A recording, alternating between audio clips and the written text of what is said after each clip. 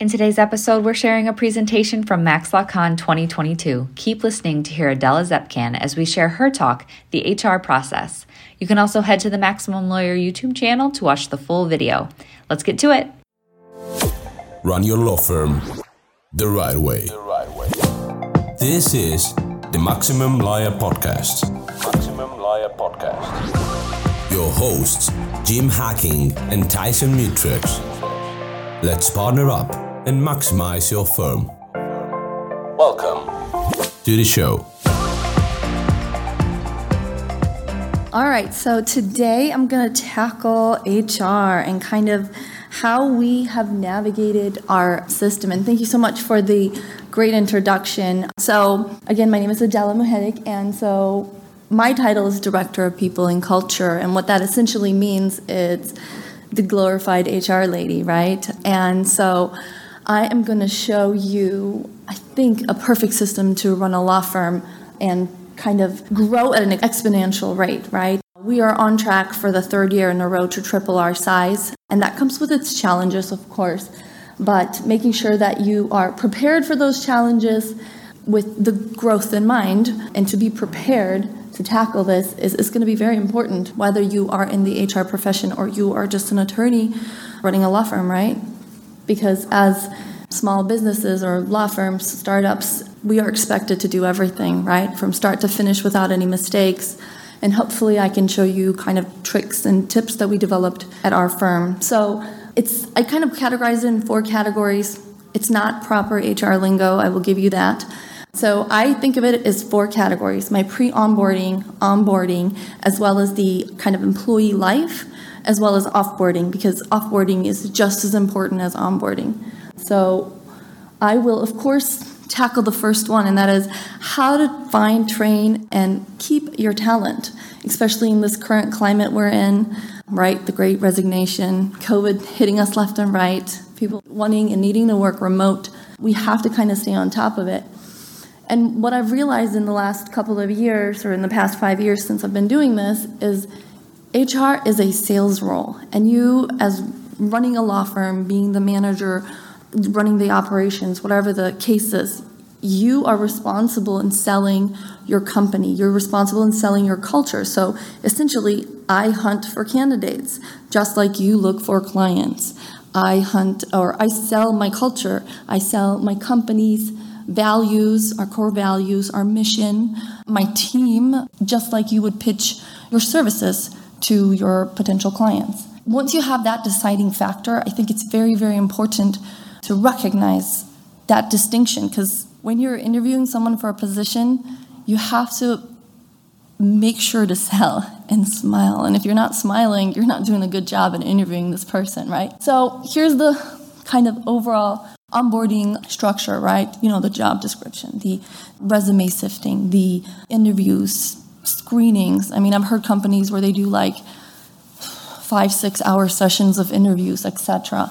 And that is not a good experience. And you wouldn't want your clients to go through that. So why would you want your employees or potential employees to go through that? So I created a cheat sheet. So this is my cheat sheet. So one of the big things you're going to have to do within the job description is tailor it to the big picture. It is not a to-do list. It should never be a to-do list of the job. It is the overall, like, what are the key components that this person needs to tackle for me to be able to, pass on the mantle of this position. Make sure that where you're posting, you're getting your money's worth. A lot of times, you're not going to get a lot of return on your investment when you post on these job sites. So if you have a niche, the one that works best for you, and you get the best candidates, invest more money in that one than the other ones, right? So ours, for example, is Indeed. For our international and U.S. hires, Indeed is the best platform. Our second best is LinkedIn. And really, honestly, it's word of mouth of employees. A lot of times I find great candidates from part-time to full-time gigs for our office just by reaching out to my current employees and saying, hey, do you have anyone in mind that would do this job? And it helps. So as far as the pre-screening, when you're reviewing the resume, I want you to think about, what are the key components that this person needs to do in this position, and where does it resonate from experience versus knowledge? Am I hiring someone that is a 5-year experienced HR person, or am I hiring someone that just graduated? And I can't expect the person that just graduated to have 5 years of experience because they just graduated, right? So that's how you want to tailor that pre-screening when you're reviewing and sifting through those resumes. But also keep in mind that sometimes people are really terrible at writing resumes. So you might miss out on really good applicants if they don't use the proper language or terminology. Now, what I find is the phone screening that we do after they pass the resumes. The phone screening tends to be eye-opening, and we developed a little script for it, which is on the next slide, and I'll show you it. And that has been very, very helpful to sift through your top candidates. And if I find that I'm not getting a lot of return from my Indeed post, for example, and I got maybe 5 maybes and 1 yes that I kind of like, I will pick a couple of those maybes and interview them as well, right? Because my perception will always be biased because I'm going to look for the perfect candidate.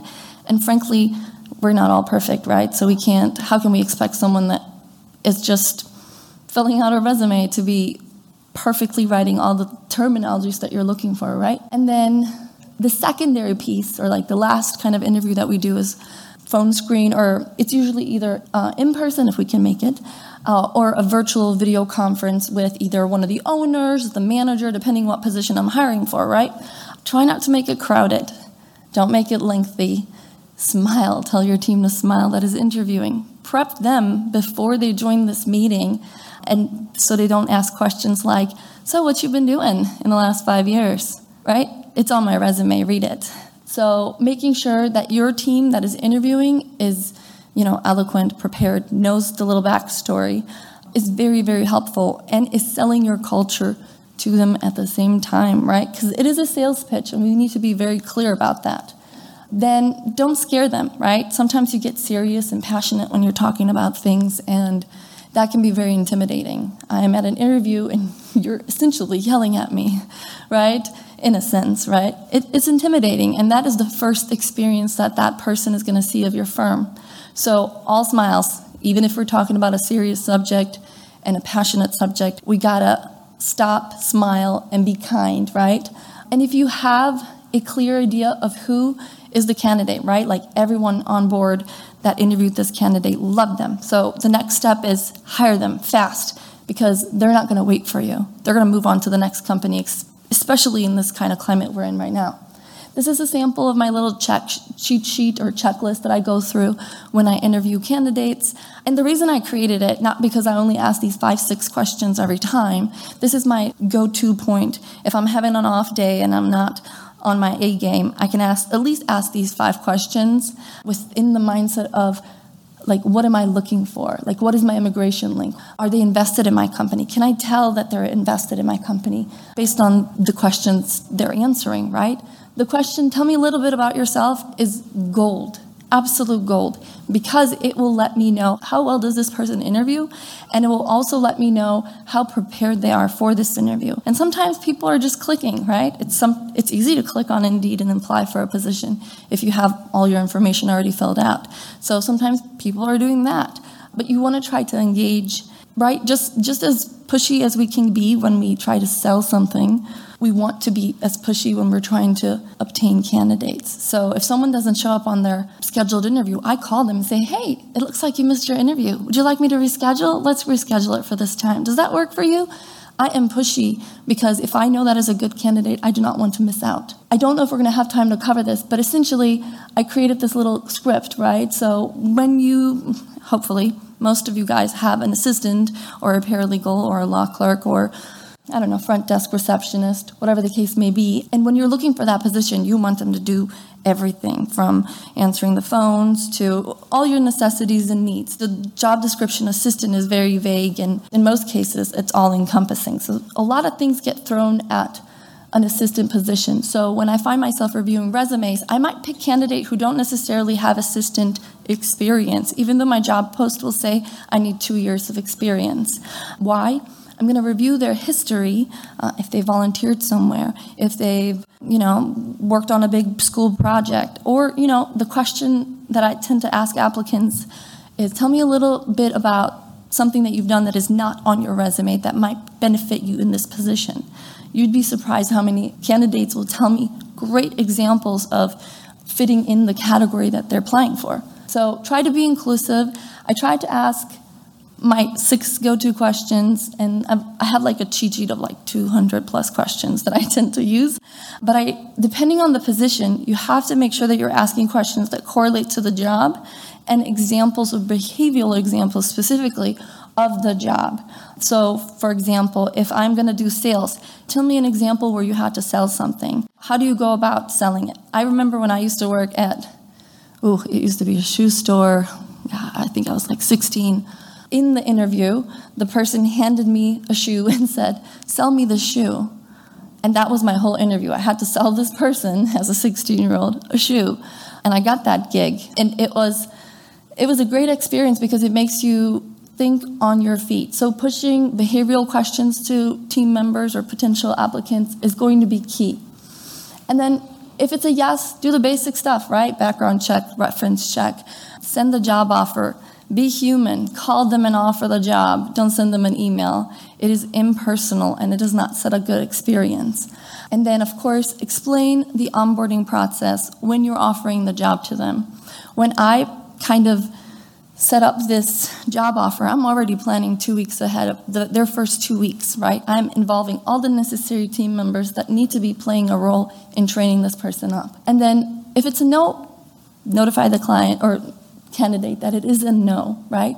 But pro tip, if you have a second runner-up, say there was one team member that said, I didn't like this question, therefore I don't want this person, but I really like this other person. And so you pick the team member that interviewed the best, obviously. But if you have a second runner-up, tell that person it's no for now, but if I have an opening, I'm going to reach out. I've gotten a lot of good candidates in the past couple of years by reaching out to my old interviews. So you got to keep those lines of communication open. And then, of course, onboarding. When you're onboarding the team member, develop those 2 weeks, prepare them, create an agenda, create trainings, involve the rest of the team members, and, of course, encourage communication. The first 90 days are going to be eye-opening and, culture shock, because they have to learn a whole new company's lingo, etc., right? So you want to be on top of your game, because the first 90 days, they're going to be open and okay to ask those questions. After 90 days, they're not going to ask you what is X, Y, and Z mean and how do I apply it to my job. And then it's going to bite you in the butt later on because we didn't onboard them properly, right? So encourage communication. No question is a stupid question is always my go-to. I also have a 30, 60, 90 developed in which we cover our core values. The get it, want it, have capacity, where we just analyze whether this person gets the job, actually wants the job, and has the mental and physical capacity to do the job. And then we analyze their current initiatives, like the last 30 days, essentially, things we're going to work on the next 30 days, and things we can tweak that they have already had exposure to. And then the best piece is the questions and concerns piece, because it allows the candidate an open platform to, or in this case, it's an employee, to kind of tell us how the onboarding process is going. Have we sold them, or have we overpromised something when we originally onboarded them? And I find that my sales pitch is usually on point, and people say, yep, it was exactly how you sold it to me, Adela. So it works. And of course, we're not done. Focus on the employee life. On average, an employee will stay with a company. This is a stat from like 2020, I think. So it's a little outdated, and I'm sure it's dropped now since the Great Resignation, but it's 2.8 years is the average lifespan of an employee nowadays. So you want to make sure that you are kind of preparing for the future. So planning your engagement for the year, making sure that you're doing a quarterly pulse for the team members, your team check-ins. I try to do a monthly check-in with every single team member. We have managers do bi-weekly check-ins. We do a yearly self-evaluation. And of course, we try to grow from within. So if I find that I have a job opening and one of my team members, I can train them up to be in this position, then why not? I'm going to get to keep that person a little longer since I've already invested 2.5 years with them, right? And let me tell you, it costs a lot to replace. So the next kind of thing, I used visuals, and of course I shared the PowerPoint with you guys in the app, so you definitely can look at these. But this is kind of how we do the bi-weekly check-ins with the managers.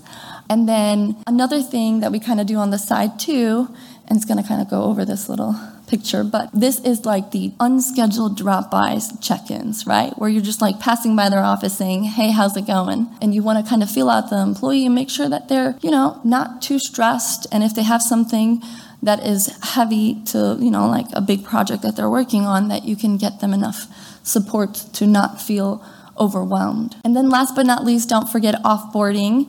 Try to make a checklist and stick to the checklist. Don't forget the offboarding. It's key, okay? And what happens when people offboard or when a team member leaves, it becomes really sad and people get emotional, and sometimes it feels like a betrayal, right? You're leaving my company. I just invested so much time and money in you. But we have to look at it in a positive, and we also have to sell it to the rest of the team, right? If someone is leaving to tackle on a better rate of pay that I can't necessarily afford, or maybe they're leaving to go finish law school. A lot of times, one of the biggest reasons my team members leave is they're going back to law school or getting their doctorates or masters in X, Y, and Z. And that is good. So that means once they finish school, they're going to come back to me, right?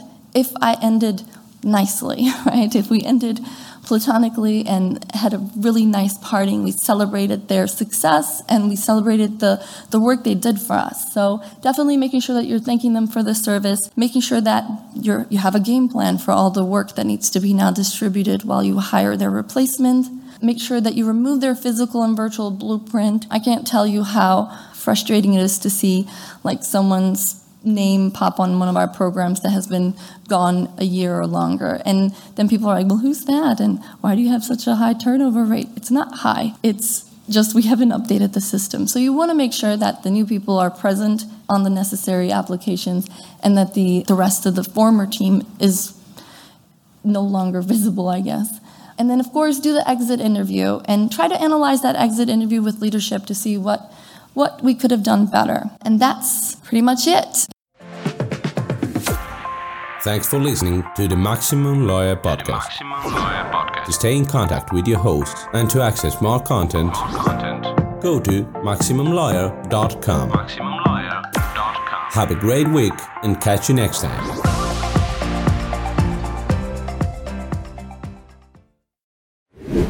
The Guild is Maximum Lawyers' community of legal entrepreneurs who are taking their businesses and lives to the next level. As a Guild member, you'll build relationships, be held accountable, and learn strategies specifically designed to get you unstuck and accelerate your plan for growth. Members are also granted exclusive access to masterminds hosted around the country. Our next event is coming up, and we're heading to Scottsdale, Arizona. There's something truly magical about the power of these in-person connections where real-time breakthroughs happen. Picture this. You're surrounded by like-minded law firm owners tackling your business and mindset challenges together. The energy is electric, the insights are transformative, and the results are game-changing. Investing in yourself is the best decision you'll ever make.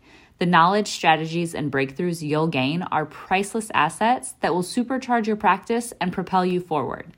Join the Guild and secure your ticket to Scottsdale at the best possible price by visiting maxlawevents.com.